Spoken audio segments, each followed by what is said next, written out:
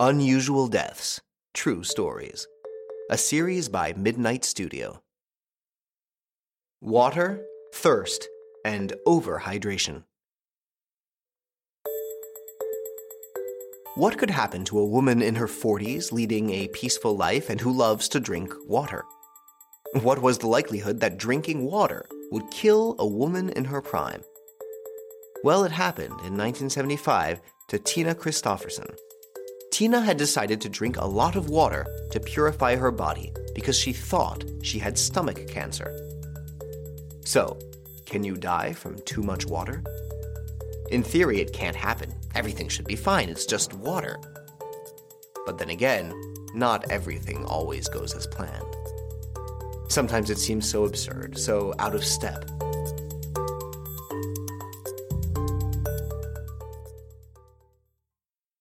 It all started when Tina Christopherson decided to drink about 15 liters of water a day to cleanse her body of what she suspected was stomach cancer. She probably didn't know it, but water poisoning, also known as hyperhydration, overhydration, or water toxemia, is a potentially fatal disruption of brain function. Water intoxication occurs when the normal balance of electrolytes in the body is pushed beyond safe limits by excessive water consumption. Under normal circumstances, accidental consumption of excessive amounts of water is exceptionally rare. Nearly all deaths from water intoxication in normal individuals have resulted from either water consumption contests, during which individuals attempt to consume large amounts of water, or long periods of exercise, during which excessive amounts of fluid were consumed. In addition, water cure, a method of torture in which the victim is forced to consume excessive amounts of water, can cause water intoxication.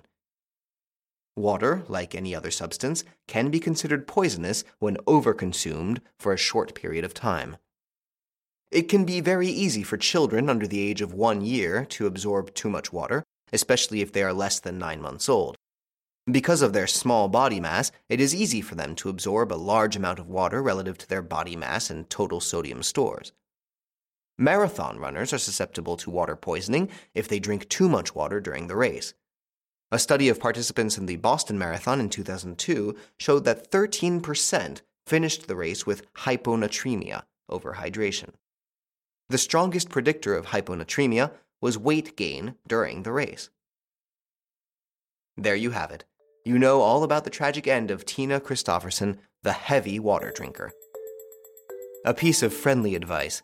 When you want to hydrate, don't make it an obsession. Be measured. Remember that if water is vital, it can also be fatal. Drink 1 to 3 liters of water per day, no more, depending on the climate, your physical activity, and your age. If you drink more or too much, you never know what might happen. Did you like this episode? Feel free to comment, share, and rate it. See you soon for new stories. Midnight Studio, Addictive podcast creator.